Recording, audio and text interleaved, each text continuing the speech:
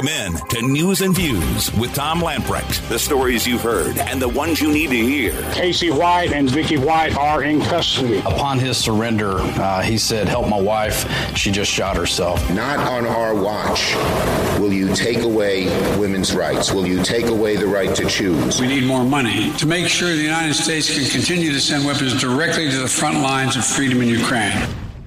Your life, your values, your voice. This is News and Views with Tom Lamprecht on Talk 96.3 and 103.7. All right, welcome in. It is News and Views for a Tuesday. Got a good program lined up for you. Billy Strickland, who is running for the United States Congress, will be with us in a little bit. He's running for Butterfield's old seat. We'll be talking to him. If you haven't met Billy, he's got quite a story, which we're looking forward to having him live in studio. Interesting story out for you North Carolina State fans. A movie about Jim Valvano is going to be produced. Ray Romano? Yes. And I will say that Ray Romano looks a lot like Jim Valvano. Two good Italians. Anyway, he is going to be producing it, and the starring role will be playing Jim Valvano. And apparently the Valvano family is pretty excited about it. They're going to serve as executive producers, so... For you, Jim Valvano was a great guy. I mean, he was one of those coaches that you had to like, even if you didn't root for the Wolfpack. It was sort of like he was sort of like a Lefty Driesell of his era. Mm-hmm. Everybody loved Lefty, but unlike Jim, Lefty couldn't win the big game. A quick sports movie story that I tried. My famous try to have a sports movie story. You tried to? No, I sent a letter. I don't know if it ever reached him or not. It was information I found on the internet. But I sent a letter to Kevin Costner pitching a movie about Keith LeClaire. That's interesting because I actually pitched that same movie. In fact, I gave the two producers, they've done a bunch of different films. They're actually out of Birmingham, so they do a lot of their work out of Birmingham and go to Hollywood. But the two brothers, and their names are slipping my mind, but I gave them Bethany Bradshaw's book on Jill. That's what I did. I mailed it. Some contact I found on the internet, mailed it, sent a letter, and didn't hear anything. What are the names? It'll occur to me during this spot. I'll look it up and figure out who that was that did those films. Tom Tillis, along with about a dozen co-sponsors, has introduced a bill to defund the Department of Homeland Security's Disinformation Governance Board. The bill forbids federal funds from being used to establish or support the activities of the Disinformation Governance Board. The only thing I can't figure out, though, according to the Security Secretary, Mayorkas, yeah. Thank you very much. Mm-hmm. Brain didn't kick in there. According to him, they're not going to spend any money because he said, well, we're not going to have any operations. We're not going to have any power. So apparently they're not going to have any money either. But we'll see what that goes. Well, let's give credit to Tom Tillis because I called him out, I think last week when we call him that about once a week. He was silent to the whole Disinformation Board stuff, and by golly, Tom Tillis is all of a sudden acting Republican this week. So and he's not even running. Let's give him credit. He's not even running. Yeah, he's on board with Tom Cotton, Marco Rubio, and Rick Scott. So we'll see where that goes. I think that should get some traction. Interesting story out about Madison Cawthorn, who continues to make the news. We talked about this earlier. I guess last week when the video came out? It's almost every day for the last 2 weeks. It's some other stories out. Well, the video came out of him naked on a bed with another male, and it was supposed to be. What happened? Well, that's what Madison's trying to explain. So anyway, but it's make a long story short, it was a video that obviously did not present him in a good light. Now he said, this is before I ran for Congress. Was he 26 years old now? So he's pretty young. How long ago could it have been? But anyway, he said, that was just something stupid we did. And yes, you're right. It was something stupid that you did. But David Larson's written a article talking about the fact that this could be considered revenge porn. We'll see where that goes. Not to get yes, you did, Madison. The speaking of Madison Cawthorn, though, he his drunk driving without a license, revenge porn, talking about being invited to orgies. What else has he done? He's done a few other things. According to recent polling from GOPAC, he is dropping like a rock. So back in March, in the primary, he was I think he was actually at one point at 62%. In March, he was at 49%. Then it went down to 38% in April. That is the most recent numbers we have. But considering that in 30 days he dropped by 11 percentage points, at that time Chuck Edwards was at 21%. Michelle Woodhouse, Wendy Navarez, and Rodney Honeycutt were all at 5%. But if he drops another 11%, and the news hasn't gotten any better for him, I mean, I would think it probably did drop. If those numbers are going to Chuck Edwards, I think Chuck Edwards has got a pretty good shot at. And what is it? I think did Trump throw him off the Trump train? I mean, did he? Oh, I did not hear that. I think I heard he was going to reject his endorsement. I believe. Wow. I heard that this morning, but I did not hear that. Yeah, look that up. That's interesting news. I mean, Donald doesn't want to have his record spoiled. I mean, he's 55-0 right now. So I don't know Madison Cawthorn. I mean, he's a nice-looking guy. He says the right things, but I mean, we talked about weeks ago. He's a young guy, and I just don't think congressmen. I mean, at 25 years old, I wouldn't have voted for me. Yeah. No. And not that I'm going to discount what 25-year-olds says, but they just hadn't have enough life experiences yet to be in Congress, in my opinion. He has, he's young, inexperienced, and I'll also say he's cocky, and not in a good way. I mean, sometimes cockiness can help you out. I don't know that it's helped him out. The Joe Biden decided to go to the mic this morning to talk about inflation, which you might have noticed is. I call that teleprompter gymnastics. Well, it is gymnastics for him. Yeah. So midterms less than 6 months away. Baby formula is running out. Gasoline is up. And all-time high, both diesel and unleaded. And by the way, apparently there's a shortage of diesel now, which is going to really help the supply chain. Thank you. So Joe goes to the mic this morning and decides to do a Clinton imitation. Remember, Clinton says, "I feel your pain." Joe came out and said, "I can taste it." How bad is inflation? I can taste it. Which that's an interesting way to put it.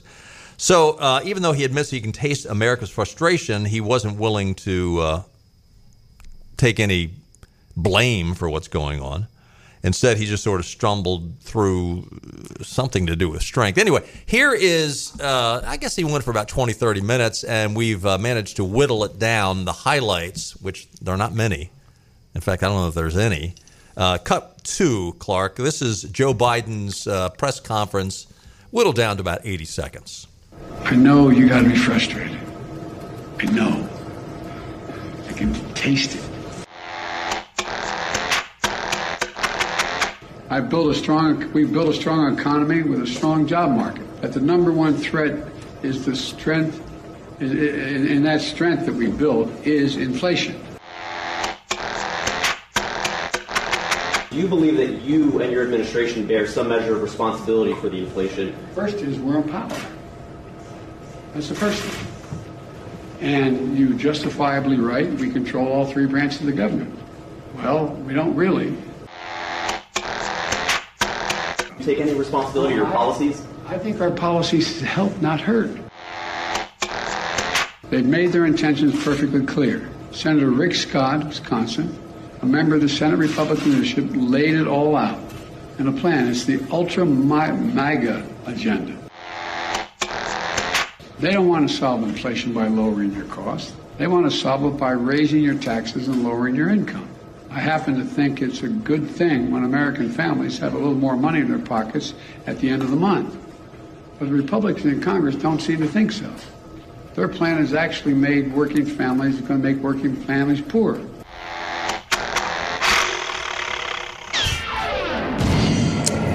By the way, Rick Scott is from Wisconsin.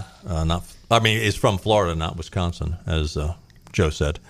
But Biden coming out and saying that Republicans want to raise taxes on Americans. Wow. I mean, talk about chutzpah. All the presidential candidates back in 2020, all of them roundly criticized Trump as irresponsible for lowering taxes. I mean, they if there's a chance to raise a tax, the Democrats will run right to it. Never seen one they didn't like. Yeah. Mm-hmm. And yet he turns around and says that Republicans, I mean, is this how desperate they've gotten? That not only do they run from their policies, but then they turn around and try to blame the policies on the Republicans? Well, in the 2016 primary, Joe Biden and all the other Democrats were asked the question about, will you raise taxes? And every one of them raised their hands. Yeah, that's right. Yeah. Of course, they'll talk about, they'll raise them on people not paying their fair share, which is ridiculous. Well, in their minds, nobody pays their fair share. And they constantly lie about it. I mean, they'll come out and say, well, if you're earning less than X number of dollars, you won't pay a dime more. And then those poor suckers find out within less than 30 days how much more they're going to pay. So what are the Democrats going to run on? What are they going to run on? They can't run on the economy. They certainly can't run on the leadership in the White House, or for that matter, the leadership in Congress. Well, I think they're going to probably run on the lies of what Roe versus Wade, or the Supreme Court's opinion, what it does and doesn't do. I mean, just today, Michigan Governor Gretchen Whitmer says Americans will suffer and may die if Roe overturned. Yeah. And then Chuck Schumer today, some of the outlandish stuff he was saying at the Senate press conference. I mean, it's just terrible. He said today that the outrage against the Supreme Court is warranted. And who was leading the charge on the outrage against the Supreme Court a year ago? It was Chuckles the Clown Schumer. Well, in 2020, I got a quote in 2020 at a abortion rally in 2020. I want to tell you, Gorsuch, I want to tell you, Kavanaugh, you have released the whirlwind and you will pay the price. Yep. You won't know what hit you if you forward these awful decisions. Now, today, there was a story out that the DOJ actually might be looking to put life sentences on some of the insurrectionists from January the 6th. What is the difference between what Chuckles the Clown Schumer said there and anything that the worst of January 6th did? In the last when did this happen? Last Tuesday or Wednesday, the Supreme Court leak? The leak was Tuesday, I believe, right? In the last week, I can count on at least 25 or more Democrats in high positions, including the Democrat leadership, that said way more things inflammatory against the Supreme Court than what Donald Trump said, on January 6th. Who is the man in Congress with the lowest IQ? I know that's a hard one because there's so many to choose from. It's got to be that guy that asked the question about if we put more people on this particular island. He's great. The Johnson guy, was it Johnson or something from Georgia? Yeah, he might be. But coming in second, got to be Eric Swalwell.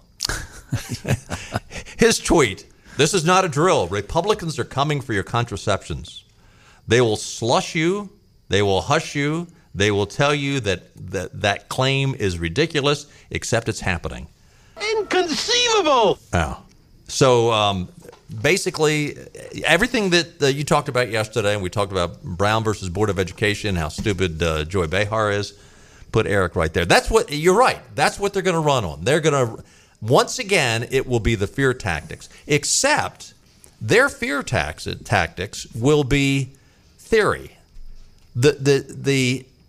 The bottom line is Americans are living with the reality of the Democrats, and it's not some ethereal idea out there that they're propagating. They're living with this inflation. They're living with an economy that sucks. And again, quite frankly, I just don't see it that the Roe versus Wade issue is going to have any effect on the actual election. But by the time November gets here, it is so far away. I think there will be plenty of time for Republicans to actually explain to the people that don't understand what Roe's all about. They'll understand it, and once they understand, oh, okay, it's a state decision now instead of a federal decision, I think they'll say, okay, it's no big deal. Well, the Republicans just need to be ready that this summer, I can see they're teeing this up, because just this week they're talking about projected 100 million COVID cases in the fall. About this summer, they'll be talking about it's not safe to vote in person, and they'll go through the whole vote by mail again. I mean, I can see it coming already. COVID 2.0. Yep. I don't doubt it. Stay with us. We'll be right back.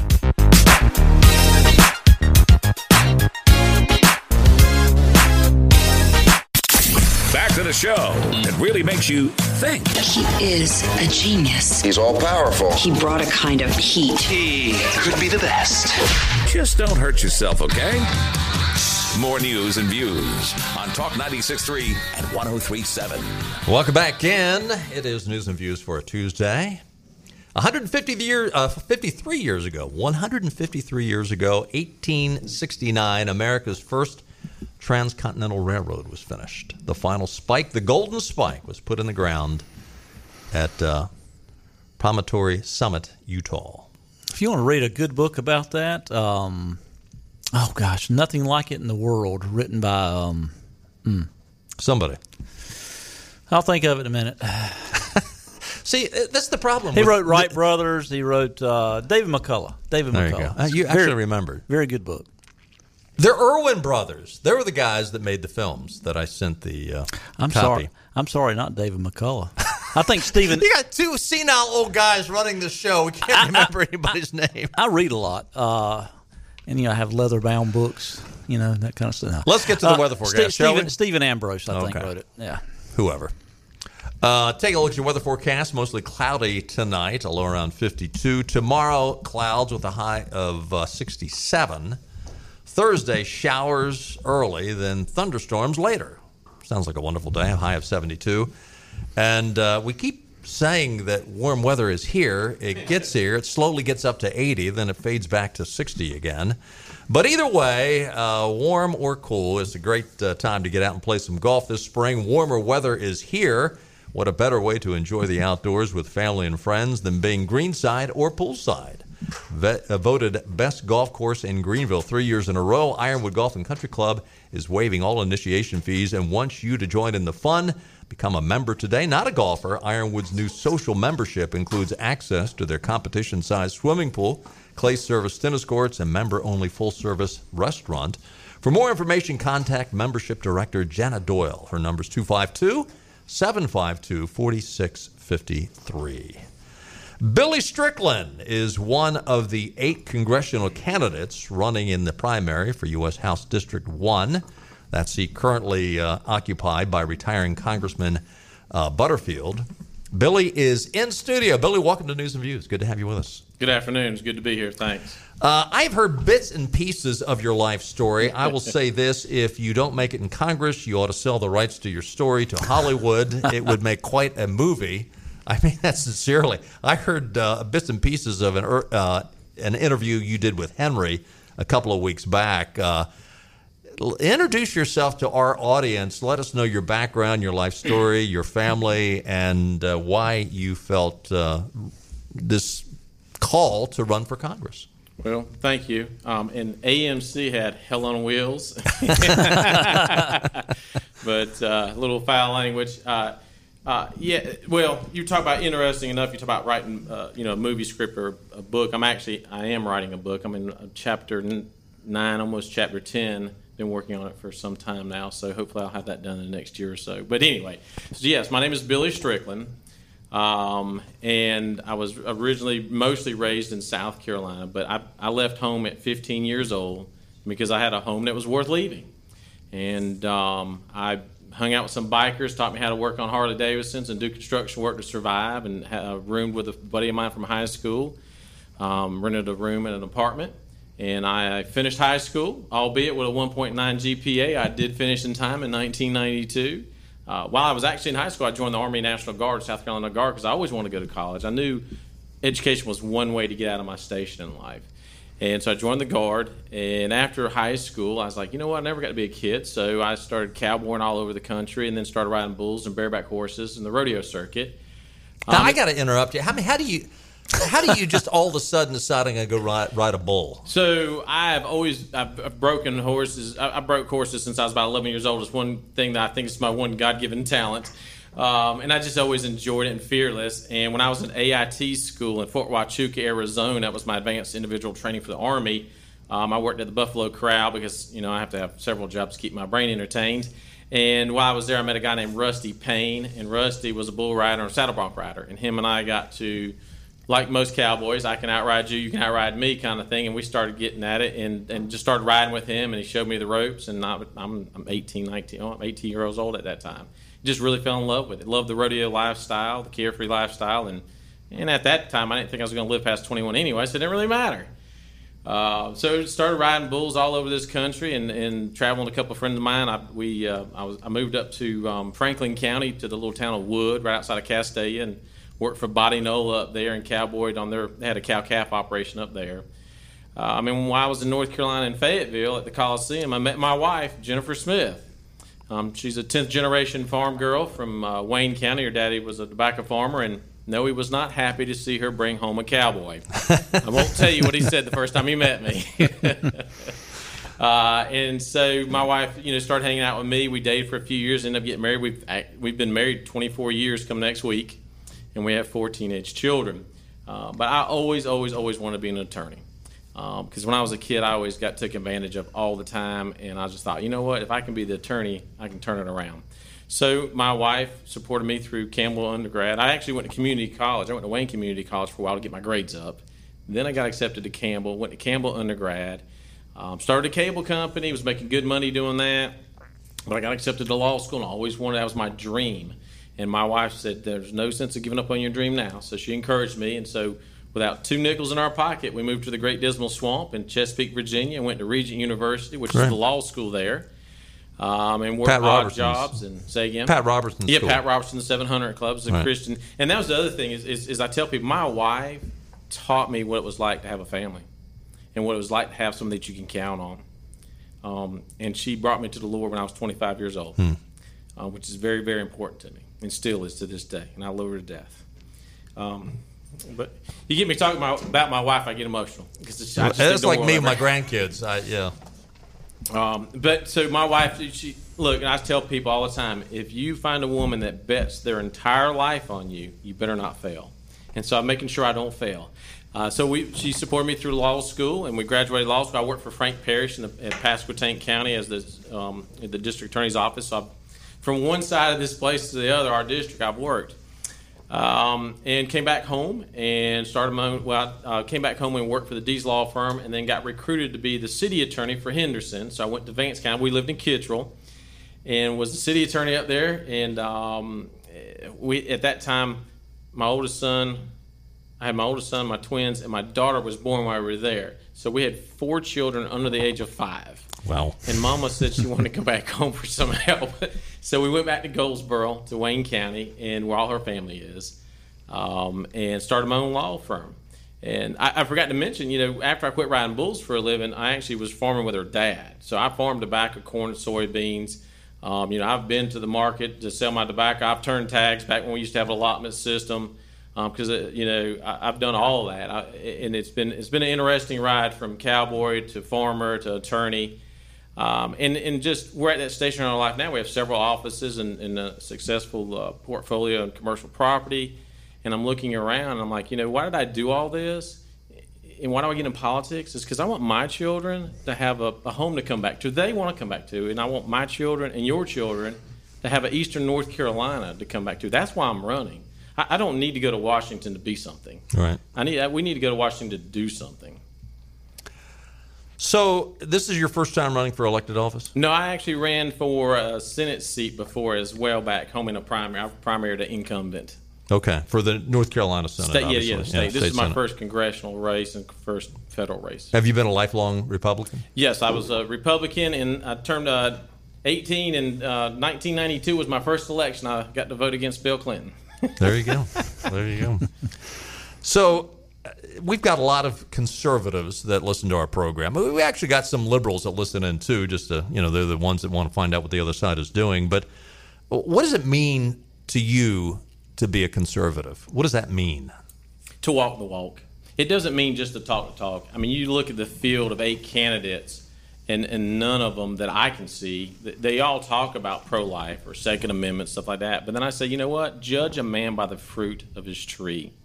You can track me for the last 25 years with the GOP in Wayne County, from door knocker to the chairman of the party. You can track my NRA membership from 1998 to current in life membership and what I fight in court. You can track me with pro-life paperwork. I did a thesis paper in law school on life begins at conception and how the court got it wrong. And they're actually, not that they took it from me, but they're actually using some of my arguments in the current arguments to get some of this stuff overturned.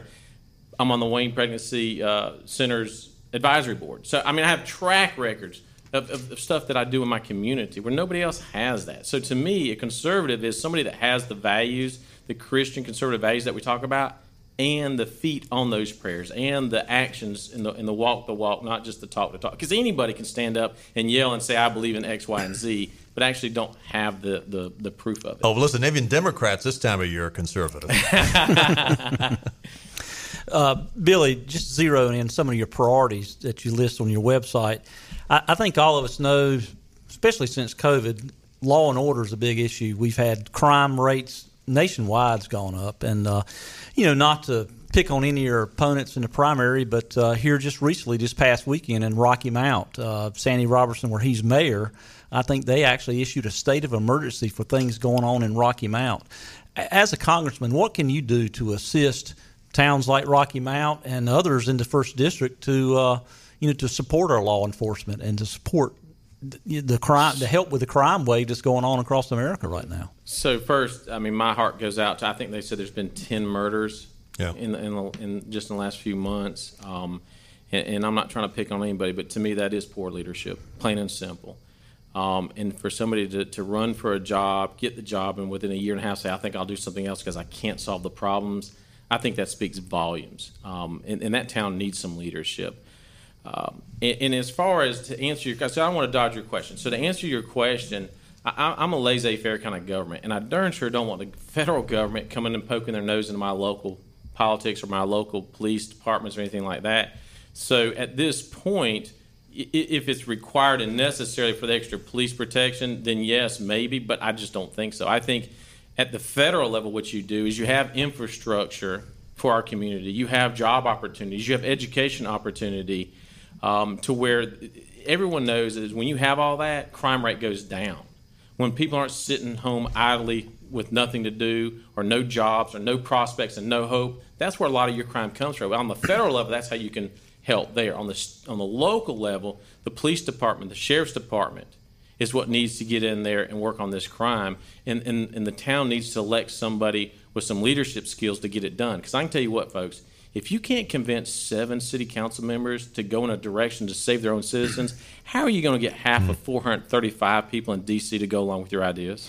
I think what you can do at the federal level is at least what G.K. Butterfield has not done, and that's not publicly come out and be critical of all the anti-gun or, anti-law enforcement issues that's been going on since COVID. I mean, the 1st District congressman has been silent, so has the people on the Democrat side. And that's one of the biggest things that I've seen. So we're my office in particular, me individual, my family are big supporters of the police.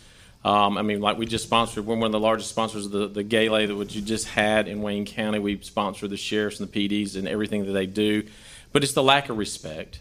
It's the lack of respect that the politicians try to push on people every day. And so when a police officer goes to try to help somebody, they're getting kicked, they're getting slack and talk back, and people being aggressive and hyper-aggressive towards them instead of being able to get their jobs done. I mean, that's sad. It's sad when I've talked to people in this district, especially in Nash County, they're firemen that wear bulletproof vests to go put out fires. That is ridiculous, and that is a total loss of respect, which I think, like you said, can be attributed to a lot of the politicians preaching that. That's wrong. Are you for term limits? Oh, absolutely. I'm for term limits, but there's a caveat to that. you have to put in a law that says you can't put anything in place that takes effect after you leave, because that's what people will do. If I have a term limit coming up, I'm going to get a bunch of guys that have term limits coming up and then say, hey, let's pass this so we benefit it once we get out of office. You mentioned you'd be for a laissez-faire government. There's a lot of Republicans out there that might say that, but they don't live it. Your lips to God's ears. What frustrates you the most about your own party, your own Republican Party? That one is they spend money sometimes as much as the Democrats do, which does nothing but stifle our economy and our future generations. And two, when we are in the majority, we have a tendency to lead like we're in the minority. Same thing when the General Assembly took charge, several years ago. And John Bell's a good friend of mine. Matter of fact, I don't know if you've heard, but Dan Forrest, the Lieutenant Governor, has endorsed me. John Bell, the House Majority, who's a great friend of Eastern North Carolina, has endorsed me. But I used to yell at those guys. I was like, look, you need to get rid of all the bureaucrats, because you come up with all the laws and push everything that we want, and the bureaucrats that are entrenched Democrats are going to just stonewall you. And we've seen that in CAMA, in a lot of the departments that we have to deal with. So we need to be able to lead as a majority. Yeah. And that's the two biggest things that aggravate me. Yeah, no, well said. I mean, you see it all the time where you see the Democrats basically just shoot the bird at the law and at proper protocol, and the Republicans just sit there dumbfounded and don't know what to do. We need some strong leadership in that regard. Getting back to your particular race, it's interesting. This North Carolina District 1 House race has made national news, and I wouldn't say it's all flattering for some of the candidates. What's your thoughts on some of the folks running against you and the national news that they're making in not a flattering way? So let me just say this. One is Eastern North Carolina is my home. All right. Two is when Trump started telling the facts, what did the news media say? Oh, they're mudslinging. Oh, right. We were fact-checking him, and he's disinformation. But turns out he was right, and they're called facts, irrefutable facts. And there's a few facts in this district race that I want to mention to you. Fact is there has been some information about, and I always call them the Sandy sisters, but there's been some information given out about one of my opponents, and that you can read in black and white, that's court documents that are facts from We've talked about Sandy Smith's record on the air just last week. Right, yes. And so you have all that baggage, which there's no way she can win a general election. But what bothers me the most is if you go to her Facebook, and she's holding a frying pan in the kitchen making a joke about domestic violence and child abuse. I've read the file of the child abuse allegations in Lenoir County where she sent her daughter to the hospital.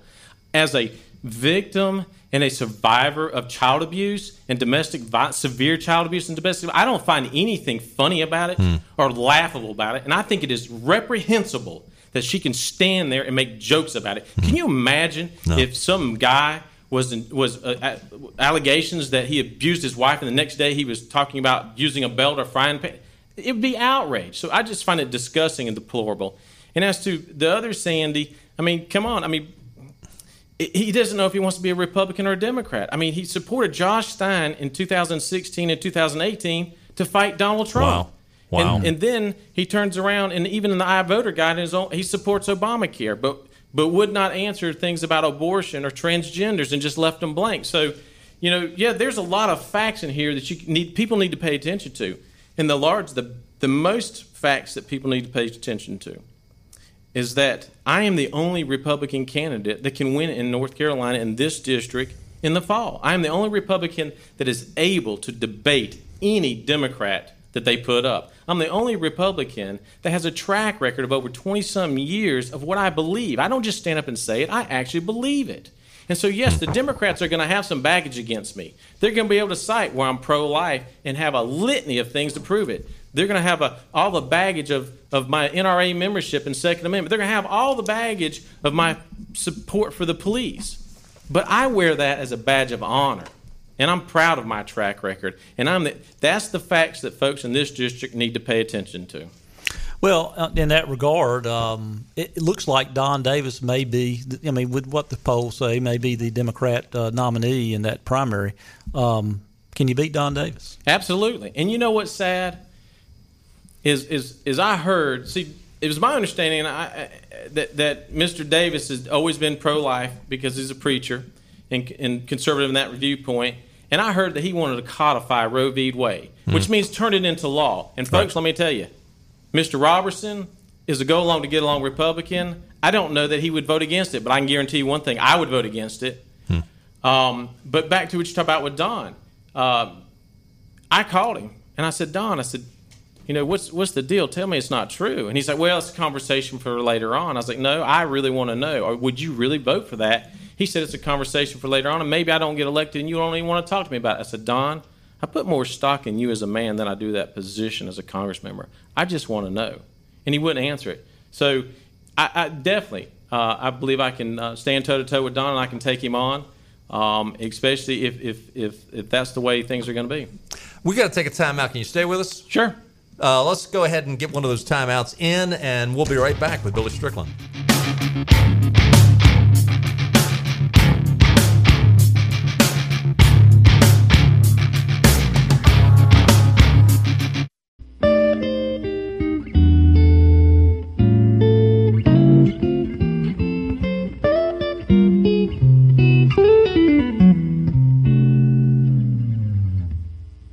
This is your Drive at 5 and ENC with Tom Lamprecht. Welcome back to News and Views on Talk 96.3 and 103.7. Welcome back in. We're talking to Billy Strickland, who is running for Congress in the Republican primary, which, by the way, don't forget, Election Day is 1 week from today. So hard to believe it is here. And early voting ends, what, Friday? Probably. Do you know, Billy? I believe it does. Okay. Can we get Billy's mic back up? Okay, thank you, sir. Thank you, Clark. Talking about a lot of different issues. I did want to ask you this before you disappear on us. I mean, right now, it's amazing to see the height from which America has fallen when Donald Trump was our president pre-COVID, and whether or not COVID was orchestrated or not. I don't think it was orchestrated, but boy, I think it was the Rahm Emanuel in action. Don't let a good crisis go to waste. And the Democrats really, they slam dunked that one. But right now, and since Joe Biden has taken over, it's just amazing to see how quickly they have decimated this country.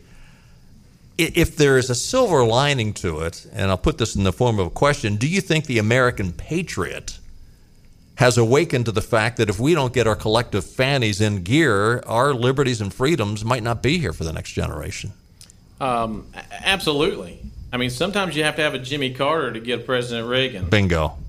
I mean, that's all it is to it. And so sometimes you have to have a kick in the teeth and to wake us up and go, wait a minute. Because the reality is the rest of us are just working. We're working like dogs, trying to survive, raise our families. And politics, while interesting to some of us, but not to most of us. But when it comes knocking on the front door, like I told y'all earlier, my son drives an old 1987 Chevy and blew a transmission line. And him and I were on the side of the road fixing it the other day. And I had to go get transmission fluid. For 5 quarts of Dextron 6 for that old pickup truck was $55. Now, when you start spending that kind of money, and you start, what's causing all this? And it's called poor leadership. Same thing in Rocky Mount. Why do you have all the crime? It's called poor leadership. That's all it is, plain and simple. Well, speaking of leadership, when you get to Washington, what do you think about the Republican leadership in Congress right now? That's yet to be determined. Okay. I mean, there's some folks up there that I think are fine leaders, and some that need to be pulled more towards the right. But I'm going to rely on people like Richard Hudson and David Rouser and some other friends that I have contacts with that are good conservative Christian men to help steer me in that direction, but also make my own opinion, my own informed opinion. I'm not going to be told what to do. And I've never been told what to do, and so we'll see. McCarthy, I know, is wanting the leadership position, but that's to be determined. We've got to run. Billy Strickland is available at billystrickland.com. More information, or if you want to donate to his campaign. And thanks for running. I say this to everybody, even for those on the other side of the aisle. I've done it, so I can say it. It's hard work, and frankly, you make yourself and your family very vulnerable You make a lot of friends and you make a lot of enemies along the way. So, but let me just say thanks for running, regardless of the outcome. Thanks for doing this. Well, I appreciate y'all's time, and I hope the listeners will do their research. Patriotic duty, do your research, and let's not elect another rhino to this. Let's not elect a rhino to this position that supports Josh Stein, but a real true conservative. Amen. Thank you, Billy Strickland. Thank you, Billy. BillyStrickland.com. Stay with us. Benny and I'll be right back.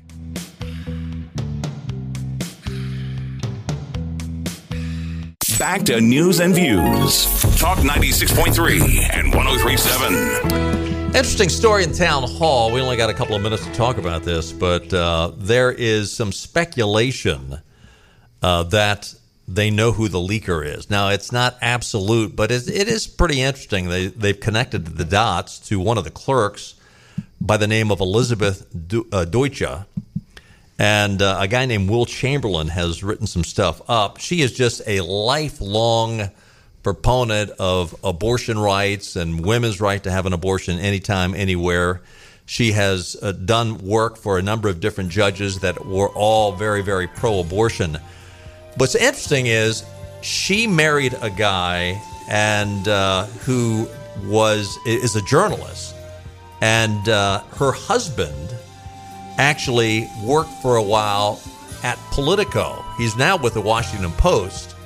But when he was at Politico, he used to share a byline with Josh Gerstein. Josh Gerstein is the guy that the draft was sent to at Politico. Connect the dots. Connect the dots. Nina Totenberg, though, from NPR said it was a conservative that release. I'm not kidding you. And she's the same person that came out and said that Neil Gorsuch and Sotomayor hated each other over the COVID issue. Anyway, hey, we got to run. We'll do it again tomorrow. See you then. Bye-bye, everybody. All right.